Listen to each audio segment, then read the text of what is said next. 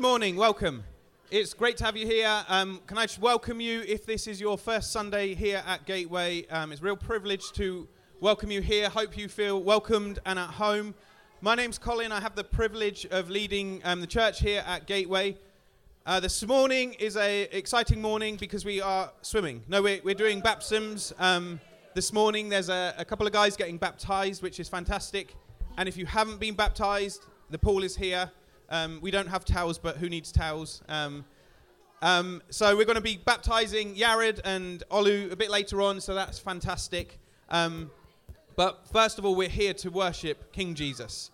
And so that's what we're going to do. Ant and Jack and the band are going to lead us in a time of worship.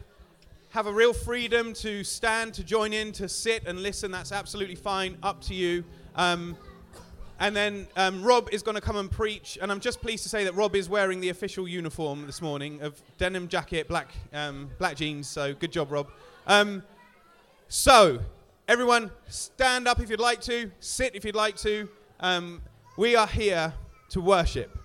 That's what we're made for, is to worship God, and He is worthy of us bringing ourselves and saying to our inner person, come on, worship Him today. He's worthy of worship. So that's what we're going to do. So, Father, we want to gather in your presence today to glorify your Son, King Jesus, because He is worthy of our worship and adoration. And Jesus, we want to pray, be glorified, be magnified this morning as we gather together in your name, in your presence, in the presence of your Spirit. We want to worship and adore you. So we welcome you here by your Spirit. And we say, come and be among us as you've promised you'll be as we gather together. Come and be among us to be an encourager to us, to strengthen us, to call worship out from us today for our good, for our joy, but that Jesus may be magnified and glorified this morning here in West Swindon as we gather as your people, because He's worthy.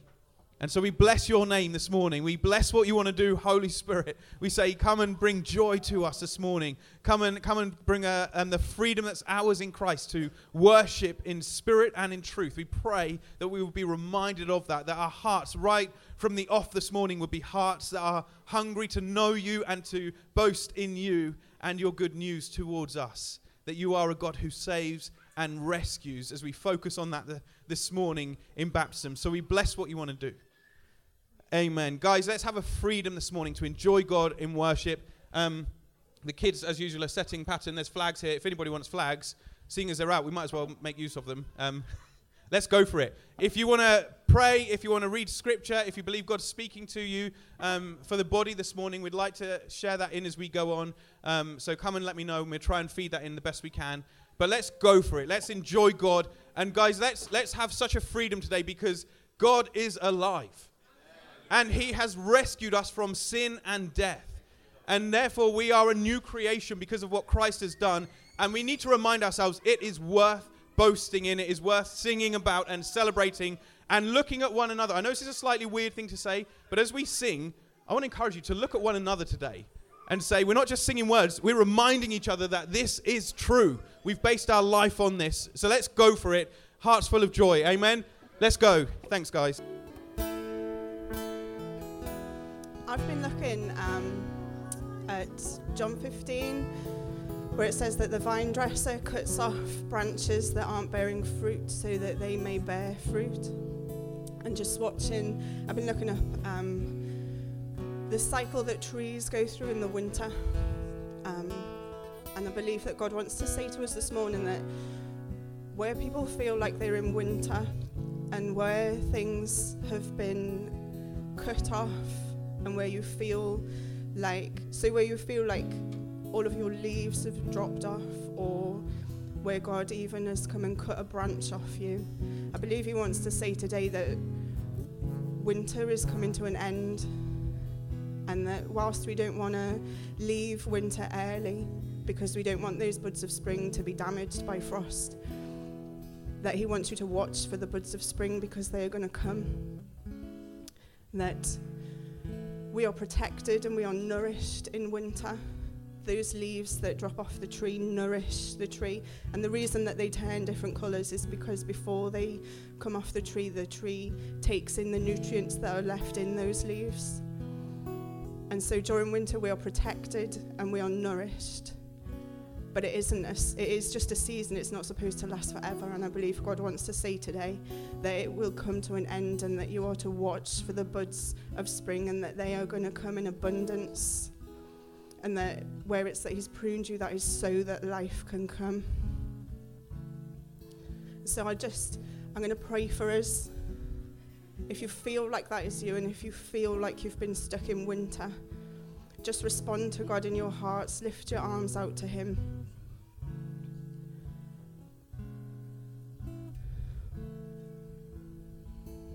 Holy Spirit, just come and be with us. Where people feel those wounds, God, from having been pruned, I pray that you would just pour your oil over them, your healing oil, that you would protect them, that they would know, God, that as they look to you, you will guide them forwards, and that you will cause that new life to come. We choose again this morning, God, to be rooted into you, to stay in the vine, God, that you might cause that life to flow forth. And we watch, God, like the scripture says, that it springs up suddenly. We watch and we wait on you, God, and we trust you in the process of the winter. We bless what you are doing, God, but we ask for signs of spring.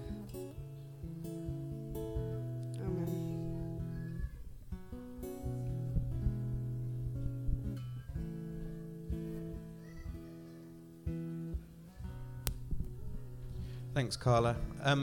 If you guys would like to grab a seat, thank you guys. Carry on worshipping a bit later. Just as we were praying before the meeting, Olive reminded us of this scripture that talks about a hunger and thirst for God, and it says this: as a deer pants for water, so my soul for you, O God. My soul thirsts for God, for the living God. When shall I come and appear before God? As a deer pants for flowing streams, so my soul thirsts for you. And I want to say to you, I believe that God in these days is bringing us into a season where we are to be hungry for him, seeking him. I mean, that's true of the church in general, but I believe we're in a season where God is calling his church to pray and seek him with a new seriousness, a new sense of desire for God, not just to get the task done, but to be with him, to have lives that are deeply rooted in him. And actually, so often that starts with a season of God pruning things, going, you've got to clear the decks, you've got to make space. If you want to be intentional, if you're really thirsty for me, you've got to come and allow me to remove stuff that is hindering and is causing busyness of life, and so on and so forth. And that's a painful process. So as Carla was just sharing then, I feel that like that is God's invitation to us, is I want you to be with me in this season. That's a truth anyway.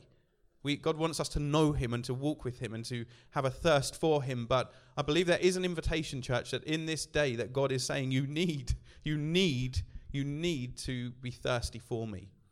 And with all the stuff that the world throws at us, all of the entertainment and all of the busyness, we've got to do the work of cutting space, carving space in our lives for God to say, God, I'm thirsty for you. I don't know if, like the psalmist that says, as a deer pants for the water, so my soul thirsts for you. I don't know how thirsty I am for God all the time. But our response to him is to say, God, come and chop off dead bits of my life. Come and clear the decks, that I am thirsty for you. So I just want to encourage you. We might not have a prayer room at the moment running 24/7 prayer, but it's the heart that matters in this. That we are a people who seek him and know him. And that's when life will come in new ways. So let's be diligent in that. Right, enough of a sermon. That wasn't meant to be a preach. So apologies. Okay, well, good morning, everybody. It's lovely to see you. Welcome to this very special service where we're going to be having some baptisms today. This looks weird, doesn't it? Don't you think this looks weird? I have to say that when I came in this morning thinking the baptisms would be over there, I thought, oh my word, the church have got a time machine. Wasn't quite sure what it was, but we are going to be dipping people into this pool this morning. Could I just show you a couple of pictures? These are literally random pictures that I took off Google Images. I don't know who they are or where they're from, But these pictures kind of pulled themselves out to me because I thought, it looks very churchy, doesn't it? It looks really religious and really churchy. And when you think of the word baptism, and when you think of baptisms, you think of them being done in church by churchy people. And I kind of think it's really important to know this morning that the word baptism is actually a really ordinary, non-religious word, okay? In the Greek, it literally means to dip or to plunge.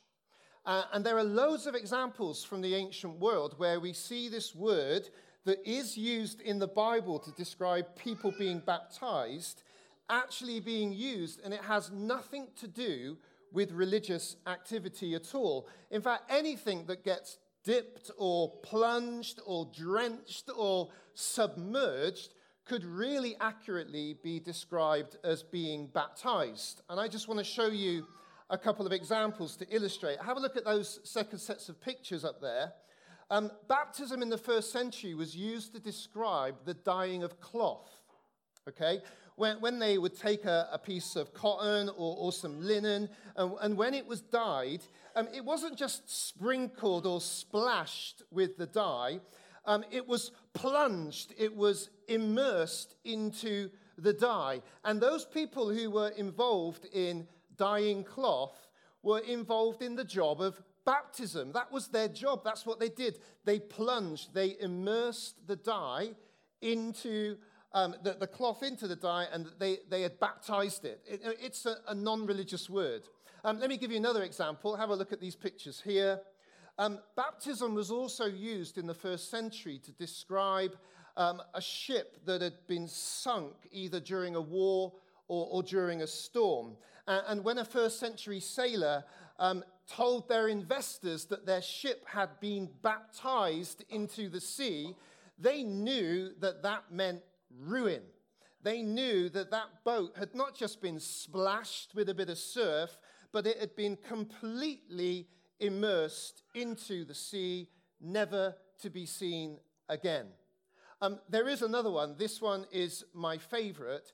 There is even evidence from the first century that the word baptism was used for the pickling of cucumbers, okay? I've got one here, right? I've got one here, okay? The pickling of cucumbers. Anybody who is involved in the job of pickling is involved in the baptism of cucumbers, okay? And the cucumber is baptized into the jar. And I think what all of these illustrations are trying to say to us in some way is that really to be baptized means to be all in. Baptism is all in. The cloth is all into the dye. The ship is all into the sea. The cucumber is all into the jar. And it speaks of total, complete involvement.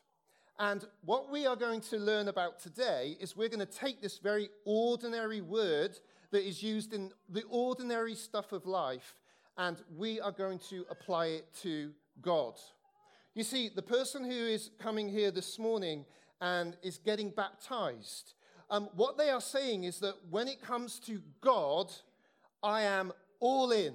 I am plunging, I am submerging, I am immersing everything that I am, all of myself, all of my identity, all of my purpose, my entire moral compass, everything is being all in, committed to God. And you know, that's why in the Bible, to repent and be baptized are sort of two steps that are put together. In Acts 2, verse 38, Peter said, repent and be baptized, every one of you, in the name of Jesus Christ for the forgiveness of your sins. And what we have here is two steps in the reorientation of the heart towards God. Repenting means to turn around, to move in another direction. It means to redirect all of my priorities in a new way. And it's not just towards anything, towards something different. It is towards God. And the people who are getting baptized today, that is what it is expressing. They're not saying that God is a hobby. They're not saying that believing in God is like a thing on the side of life. They're saying, I've been plunged into God. It's all that I am. It's all that I am. Being baptized is about being all in. And so what we need to consider this morning is well, why? Why would some people come here today and get wet in front of a crowd of people? Why would they do that? What is going on? And I want us to try to understand something that's going on in the heart and something that has happened in the lives of those who are being baptized today. And what I want to do is keep this simple and really just give you one reason why these people are getting baptized today. And the simple answer is that God did it first. I want you to know that we have an all-in kind of God. That's the take-home for today. That is the thing to carry. That is the truth to see. That we have an all-in kind of God with an all-in kind of commitment and an all-in kind of love. We have a God who, as it were, plunges and submerges and immerses himself into this world because he wants to know you. God is not distant. He's not some unknowable sort of divine designer who got the world into motion and then stepped back and is unknowable. What we learn by understanding something of baptism is that God's heart is that he wants to know you. And you know, the reason why Christians make so much of Jesus is because as Christians we believe that Jesus was not just a good man. He wasn't just a preacher of nice stories and morals. That he is and he was God from the beginning. That he is the God who sustains and made the world. And yet that God comes to us. Listen to these verses that describe Jesus in the Bible. The Bible says that the Son is the image of the invisible God, the firstborn over creation. For in him all things were created, things in heaven and on earth, visible and invisible, whether thrones or powers or rulers or authorities, all things have been created through him. Now, I'm sure you would agree that this is not the description of a mere man, even the description of a really good man. The writer here is saying that Jesus is the creator, that he is the sustainer, that he is the invisible made visible to us so that we can see God, so we can know something tangible and real about God. Another writer in the Bible describes it like this: the Son is the radiance of God's glory and the exact representation of his being. You know, do you want to know what God is like this morning? Do you want to know what God's heart is? Do you want to know what God's attitude towards you is today? Look at Jesus. He is the exact image, the exact representation of his being. If you want to see God, you see it fully and clearly revealed in Jesus, completely, utterly. And if we want to know that this God revealed in Jesus is for us and that he wants to know us, well, I want you to know this morning that this God, that this Jesus baptized and immersed himself into this world, into our world. You know, when you read the Gospels and you see the life of Jesus laid out there, you see that he was truly immersed into the world that we live in. He was born into poverty. He was born immediately into risk and danger and peril, and he had to flee for his life as an asylum seeker with his family into Egypt. He knew pains and thirst and hunger. He knew what it was to live in a place where there was a foreign invading empire. And that empire used intimidation and violence and threats. He didn't live in a world that was a nice place. He knew what it was to be rejected and humiliated, misunderstood, laughed at. He spent time with people who were broken. He wept by the grave of a dear friend who died before his time. He knows. He knows the pains and the trials that we and that you live with. He knows because he has been baptized into this world. He is all in for you. And the Bible describes it like this. In John's Gospel, it says, "The Word became flesh and made his dwelling among us." Literally that means he pitched his tent. He set up camp with us here. And there's some other versions that are brilliant about this. Have a look at these other versions of the same verse. "The Word became flesh and blood and moved into the neighborhood." That's our God. He moved into the neighborhood. He became a human being and he lived here with us. And so I want you to know this morning that we have a God who is all in. And that is so important to understand as we look at these baptisms today, because if someone is all in, it tells us something about their heart. It's telling us that God is not some distant deity far away, that he wants connection, that he wants to know us. It's the first day of Advent today. Christmas is coming, and one of the things that we celebrate at Christmas is that Jesus is Emmanuel. What does that mean? God with us. Baptized into this world, in the neighborhood, in the mess, in the hardship. That is the God we serve. And I think, this really matters because it really does tell us something important about God's heart. And when anybody gets involved, when anyone gets immersed into a situation, it tells us something about who they are. If you have a look at these next pictures, I'm reminded, I'm sure you've seen these before, of the famous photos from World War II where the King and the Queen are walking around the rubble of the Blitz in London. And they're visiting bombed houses, and they are visiting people as they're sleeping in the underground. And even Buckingham Palace was hit by a bomb, and the Queen, as you can see, famously said, "Well, I'm glad, because I feel that I can look the East End in the face. What you've experienced, I've experienced. Something of your reality is now my reality. I'm not distant. I'm not separate. I've got the rubble on my shoes. I've got the dust on my fingers."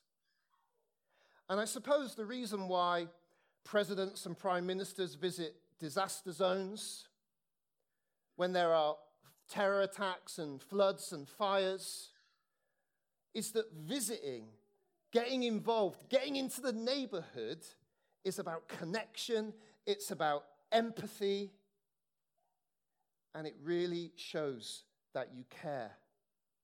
When we go to remembrance events, when you visit someone who's sick in hospital, when you get involved, when you go near, you connect and you show something of your heart.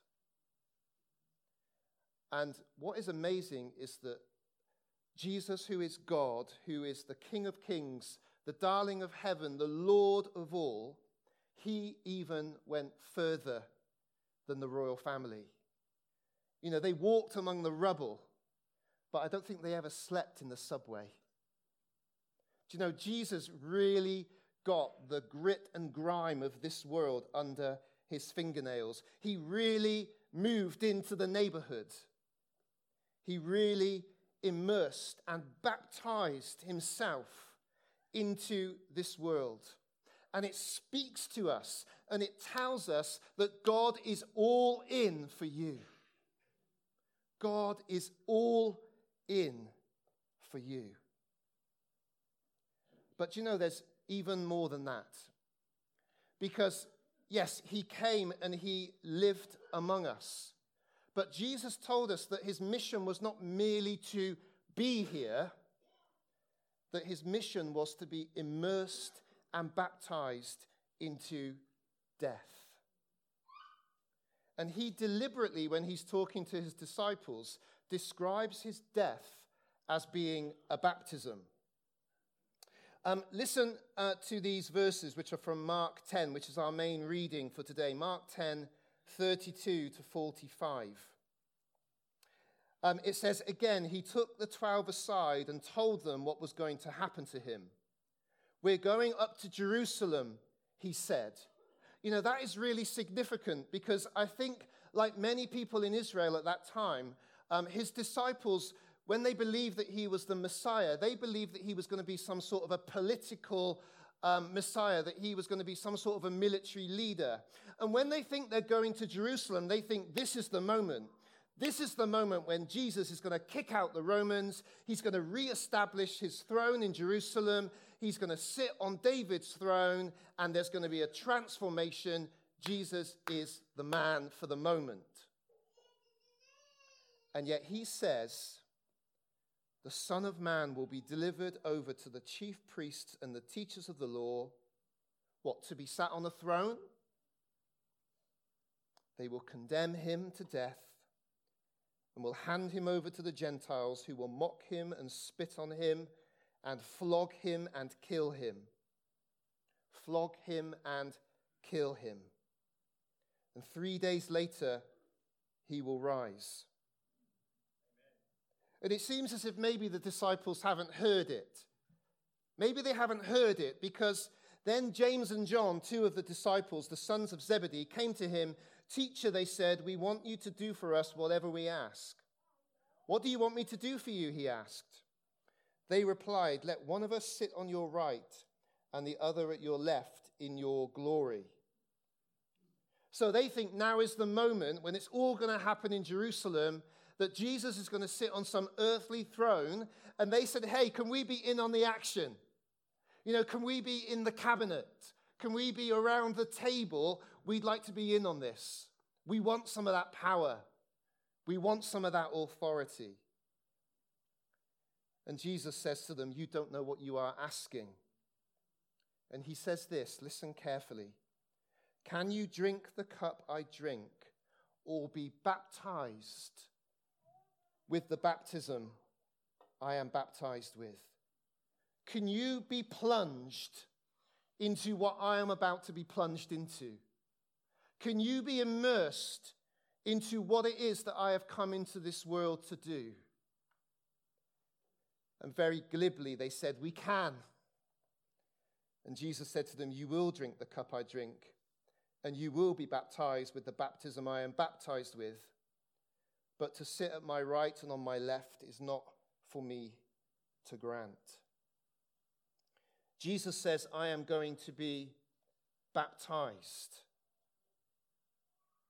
And listen to what it says next. When the 10 heard about this, they became indignant with James and John. I mean, maybe they were indignant because they didn't ask first. Maybe they thought, oh, why aren't we at the front of the row? But Jesus called them together and said, you know that those who are regarded as rulers of the Gentiles lord it over them, and their high officials exercise authority over them. Not so with you.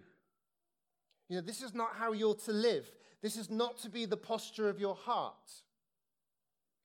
Instead, whoever wants to become great among you must be your servant, and whoever wants to be first must be slave of all. And then Jesus says this, which is his mission statement. This is his summary of why he came to live amongst us and to be baptized into our world. Listen to what he says. For even the Son of Man did not come to be served, but to serve, and to give his life as a ransom for many. So Jesus said that he did not come to be served, but to give his life as a ransom. And again, like baptism, ransom is not a religious word. It's an ordinary, everyday word. And it's a word that in the Roman Empire meant to be set free from slavery by the payment of a price. If someone had been born a slave and there was a price over their head and somebody paid that price, that person was legally set free. It's a legal word. It's a legal translation. And the reason why this is important and the reason why this is the heart of Jesus' mission, and perhaps the reason why for so many people God does seem distant and shadowy and unknowable, is because the reality is that our relationship with God is broken. You know, God is perfect. In fact, God is so perfect that even the angels around the throne, they cover their faces in his presence. Did you know that? They cover their faces and they cry out day and night, holy, holy, holy is the Lord God Almighty. And if angels have to cover their faces, what chance do we have to enter into the very presence of God? And you know, the Bible talks about the problem that we have as being one of sin. And I know that's a religious word, and I know it's loaded with meaning. But you know, I really think there are two simple ways that can help us this morning to understand what is the sin problem that Jesus came to ransom. The simplest way, I think, to understand what sin is to simply say it's the word with I in the middle. It's the word with I in the middle. And it expresses something of our tendency to put ourselves first. That life is all about me. It's about my agenda. And I'm sat on the throne of my life. And I am the driver of my own destiny. And God is not allowed to take the wheel. That's what sin is. It's my life. It's my destiny. I'm in charge. Nobody else gets to take the wheel. And it means that we push God away. It means we wish that God didn't exist. We revolt against him. And sometimes we can do that very respectably and without even breaking the law. But we are putting ourselves first. Do you know, another way that maybe can help us to understand what sin is that one of the words in the Bible just literally means to miss the mark. It's a picture from archery. And it's almost as if our moral arrow, every time we try to hit the bullseye of God's perfection, our arrow just goes off. Our arrows go off. They don't hit the bullseye. We don't have the capacity to live the kind of life that God's perfection demands. You see, someone who needs a ransom is a slave. And Jesus is being very straight with us here, and he's telling us that we are slaves to ourselves, that we're slaves to our nature, we're slaves to our fallenness. That's why every time you try to hit the target, you go off. That's why every new year when we set new resolutions, they are finished by about the second week of January. That's why every time we try to change and be better people in our own strength, we never quite achieve it. And I want you to know, and I want to be very straight with you, that the message of Jesus, the message of a Savior, the message of someone who comes into this world to do something for you that you cannot do for yourself, makes no sense, and it means nothing to you until you recognize that you need to be saved, you need to be rescued, and that you are shackled to yourself.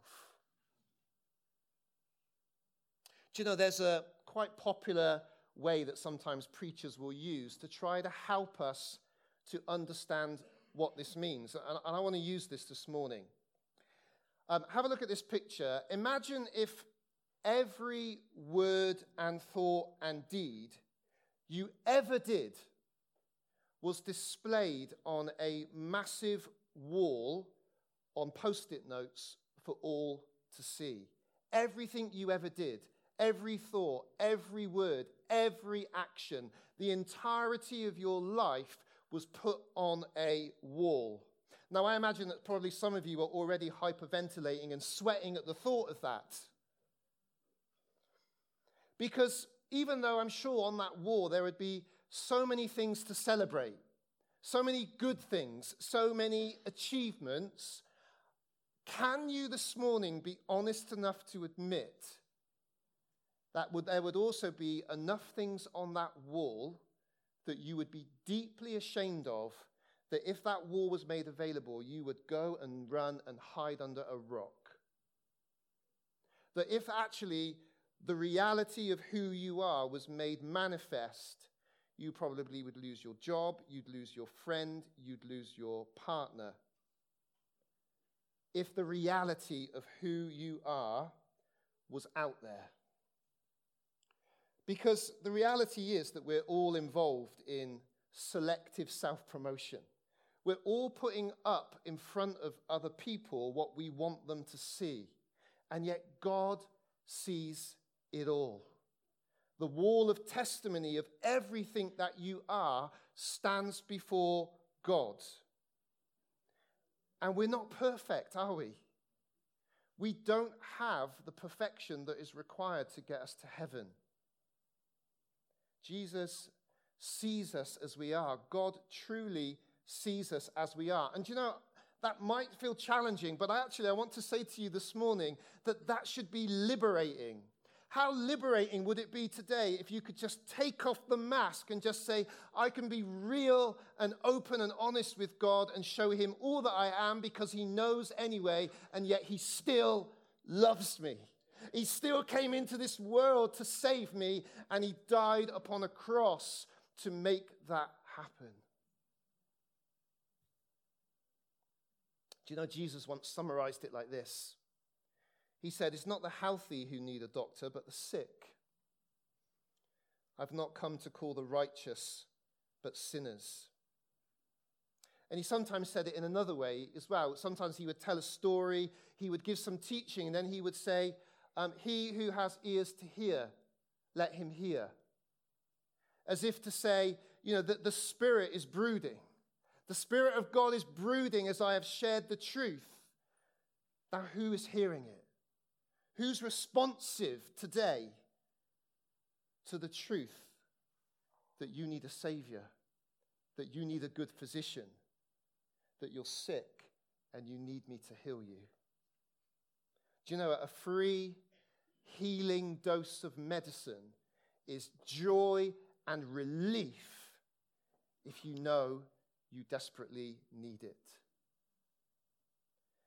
And you know, when Jesus moved into the neighborhood, when he offered his life upon the cross, he was offering his perfection in our place. He took off the robes of his perfection and he put on a crown of thorns. And he died on a criminal's cross. And it's almost as if all of those post-it notes that you are deeply ashamed of on your wall, he comes and he replaces every one with his perfection. Every one of those post-it notes is covered with the blood of Jesus. Do you know, there's an old hymn. I wonder how many of you remember this old hymn where it says, talks about that there is a fountain filled with blood drawn from Emmanuel's veins, and sinners plunged, baptized beneath its flood, lose all their guilty stains. Do you know, there's wonderful truth in that. There's wonderful truth in that. Every one of your shameful post-it notes has been replaced with his perfection, and he offers that through his blood. He's all in for you. He's all in for you. And you know, the Bible summarizes it like this. But God demonstrates his own love for us in this, that while we were still sinners, Christ died for us. See, do you see that God's love is not a fuzzy feeling. It's not something intangible and shadowy. God's love is rooted in a time and in a place and in history. It is rooted in a moment when the Son of God died upon the cross and he gave his life for you. He demonstrates it. He manifests it. He is all in for you today. And do you know, the Bible, we don't really have time to go into this today, but I can't leave it out. Do you know, the Bible also talks about the baptism, the immersing that there is in the Holy Spirit. Jesus said to the disciples, do not leave Jerusalem. Don't start your mission. Don't go and do what you've been called to do in your own strength. Don't think you can do this by just trying harder. Christianity is not a message of trust God and then just try harder in your own strength. He said, do not leave Jerusalem, but wait for the gift my Father has promised. For John baptized with water, but in a few days you will be baptized in the Holy Spirit. You see, those who are getting baptized today are also saying that they have been plunged into the love of God. They have been plunged into what Jesus achieved for them on the cross, but they have been plunged into a new power source. That God's Spirit is immersed in them, that they are temples of God's Spirit. So let me briefly, as we finish this morning, explain to you what is going to be happening in this weird time machine type baptism pool. First of all, can I just say to you that getting baptized does not make a person a Christian. Only God is able to save somebody. Only God's work in the heart is able to save somebody. No ritual, no ceremony is able to give God's gift of eternal life. Getting into this pool does not get you your ticket to heaven. And can I also just say to you, there's nothing special about the water. No holy man has prayed over it or blessed it. It's just ordinary Swindon hard water. But what's special about it is what it pictures, what it says to us. Have a look at this last image for this morning. So what will happen is the person will stand upright in the pool. And when they stand upright, it's like they're saying, I am identifying myself with Jesus who was crucified on the cross. That I am crucifying myself with him. That all that I am and all of my agendas, all of my past mistakes are being nailed to the cross with him. As he was nailed upright on the cross, I am upright in the pool. But then also as Jesus died upon the cross and he was taken down and he was immersed into the grave, immersed into the death, the person is saying, I have died to my old life. That I am immersing myself into death. The old me has gone. And the water that speaks of cleansing is the cleansing that comes through his blood. But we will put them into the water for a millisecond, but we will pull them out again. And we're pulling them out again because just as Jesus was raised from death on the third day, the baptismal candidates this morning are saying, I have been raised with Christ. I have been raised with Christ. I am connected to him. And all that he has done and all that he is mine. I am connected to him. And so I just want to finish by just calling out 3 responses this morning. Firstly, we're going to hear some people give testimony of God's grace in their lives, and they are going to come and be baptized. But I wonder if there's anyone here today who would say that something that has been spoken would resonate with you. That as I said to you, he who has ears to hear, let him hear. Are you hearing the imagery that comes from the picture of the wall? Do you recognize that God is all in for you and that today is the day to choose in? That today is the day to choose in. And finally, most people in this room here are Christians. Most people here have already chosen in. They've recognized the all-in love of God for them. Maybe many of you have even been baptized and you've done this at a point in your life. But I wonder whether This morning is an opportunity for you to say, no, I've realized again that he is all in for me. And as Colin was saying earlier about clearing out the rubbish and recommitting and pursuing him, maybe today is the day when we want to make some space for you to say, he was so all in for me, and I've realized it afresh.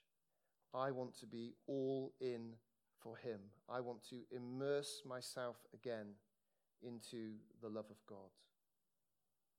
Amen.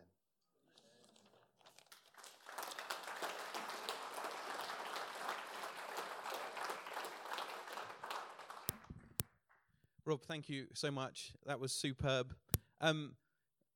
Before I forget, the reason I was saying also about being all in again with God in this next season is that I just feel God's inviting us as a church to do that. And on Thursday, this Thursday, we are gathering as leaders, site teams together to pray in the evening. And I'm going to ask the team to fast that day also. And I just want to ask you guys, why not take Thursday along with us just to pray and fast and just be all in for God on Thursday as we do that together as a community. I'll just leave that with you, no pressure. But fasting is a great way just to be hungry and thirsty for God. Right. We, in a moment, are going to hear the stories of the guys who are getting baptized today. If, as Rob was talking, and you go, I want to be all in for God and I haven't been baptized, feel free to come and line up and we'll add you in. That's absolutely fine. We don't have a towel, but we can share, or you can just nick Nigel's. That's fine. But we're just, in a moment, I'm going to invite... there's actually 3 guys getting baptized today, 2 right now in a moment, and then Phil is going to be baptized later this afternoon. But I'd love to invite them in a moment just to come and share their stories. And the reason we want to share our stories of our encounter with God is because there is something powerful as we share our stories. There's a lady, I won't read it, but in John 4, a lady encountered Jesus, and she was a lady of reputation in her village. And Jesus goes and meets her at a well, at a meeting point, and she discovers that Jesus knows all about her, that he knows her wall, and it isn't a good wall. And she's had 5 guys, and she's on her 6th, and you'd think the 6th would kind of know she's a poisoner of men. Don't go near her. But anyway, she's on her 6th bloke in life, and Jesus knows this and shows grace to her. And as she realizes that he is all in for her, she goes and tells her family and friends, come and meet this man who knows me. And it's this amazing moment when she goes and shares her story, this woman who nobody wants anything to do with in her town. And she says, I've met somebody who is all in for me. And in John 4, verse 39, as she shared her story, or in 28, it says, the woman left her water jar and went away into the town and said to the people, come and see a man who told me all that I ever did, that wall that Rob was just saying about. Can this be the Christ? Can this be God who is with us, the one who is all in? And they went out of the town and were coming to him. And then in verse 39 it says this, many Samaritans from that town believed in him, in Jesus, because of the woman's testimony. He told me all that I ever did. And that very thing that Rob was just saying about that wall there, as this lady said, he knows me. He knows that wall, and yet he showed me grace and compassion and has given me a new wall, a brand new wall in life. That is what we're doing when we share our stories. We're saying, I used to have a wall, and we're not going to make these guys say my wall looked like this, and by the way, there was this bad Post-it note and this one and this one. But all of us have a wall that we carry guilt and shame for. But our testimony is exactly as Rob said, I now have a new wall in God. And so as we share stories, we are rooting for these guys. We are cheering them on and saying, God, thank you that you have made a brand new creation here. Thank you that you're doing a new thing. And as we hear these stories, it should build faith. And even if you're here this morning and you're not a follower of Jesus, and you kind of want to argue intellectually with what Rob was saying, well, can someone really rise from the dead? And you have all these questions, I want to encourage you to listen to these guys' story as they say, look, he knows me, and he's given me a new wall. So can I invite Yared, Olu, and Phil? Let's welcome these guys. They come up.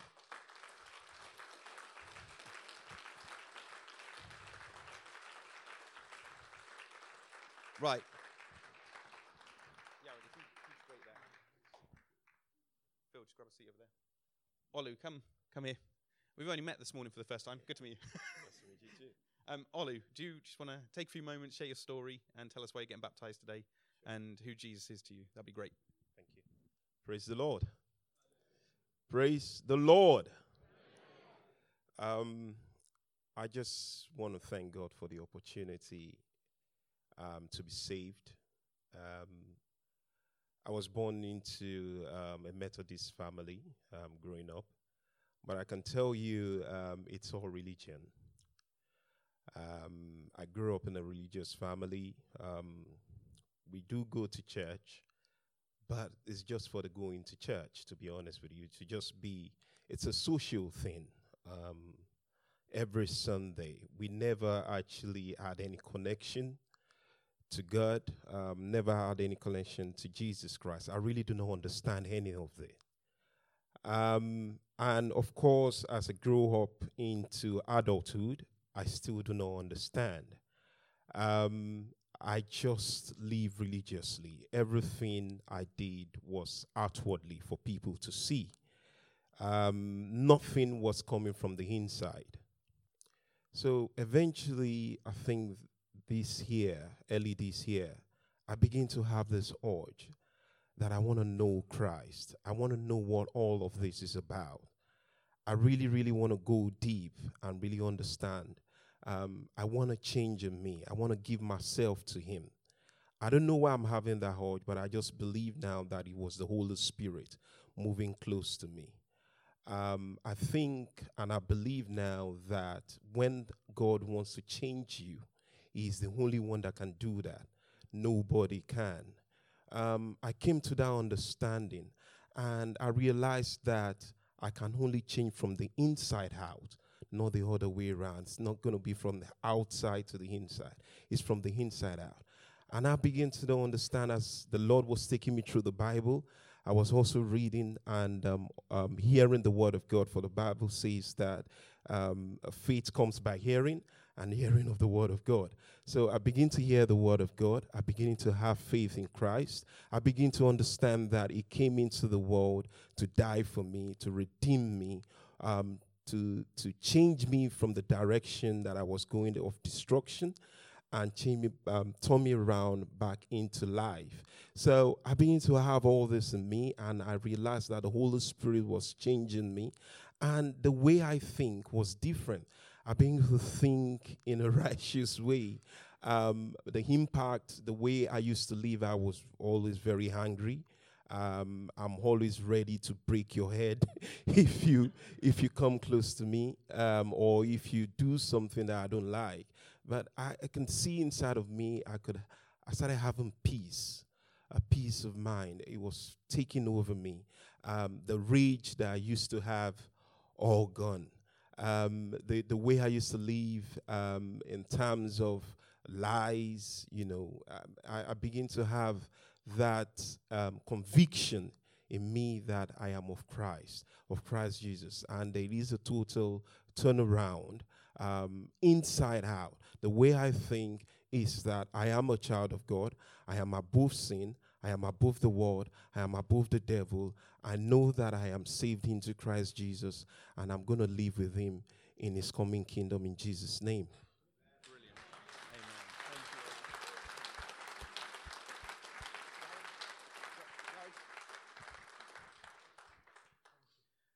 This is Yared, everyone.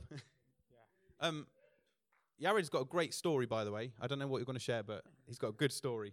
We've got to get it out there. Thank you. Hallelujah. Yeah, it's a great moment for me. It's a special day for me. So I was born in Ethiopia and from a religious family, and we are practice religious and we go to church without any purpose, without any reason. But we are so, I don't know, feel a good feeling about God, about Jesus, but already I follow that Christianity practice. My life is changed. This moment is in here, in Sweden. I come in Sweden before 6 months. In that time, in that day, the name is Robert. I meet him in town and street, and he's invite me to church. And in that time, my heart say, yes, I'm happy. I'm coming. And in that time, I go, and Pastor Joseph is pray for me in that church. And in that moment, I feel wonderful feeling in my heart. It's a strong or powerful feeling in my heart. And I realize this feeling is have a purpose, because I don't feel like before like that feeling. So, okay, this way is the best way. So in that moment, good people from my country is, the name is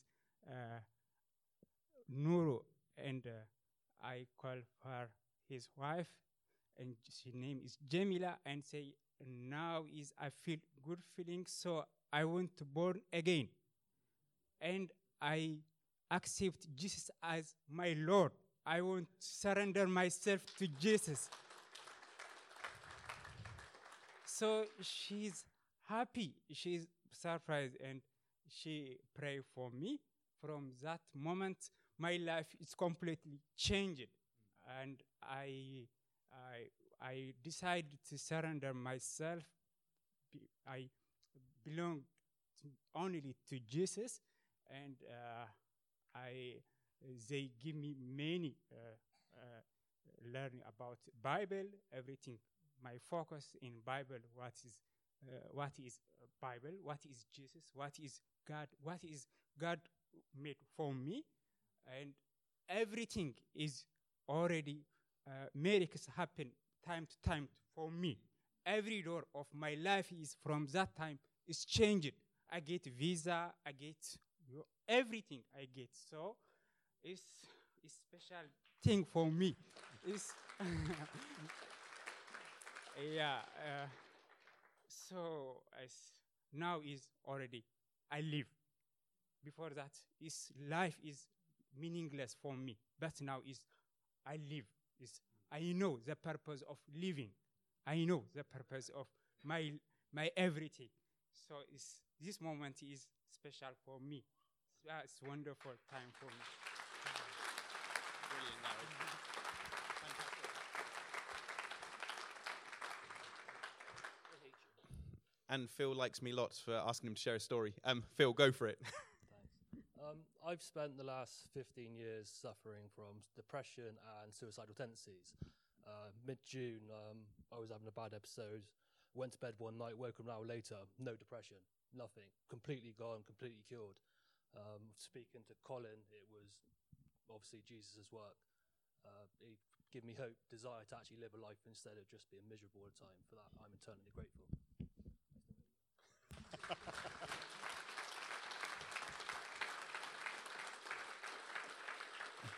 Phil, whenever you say I still hate you, all I hear is I love you so much, bro. Brilliant. So we're going to baptize Phil later on this afternoon. We are going to... Guys, thank you for sharing your stories. That's superb, by the way.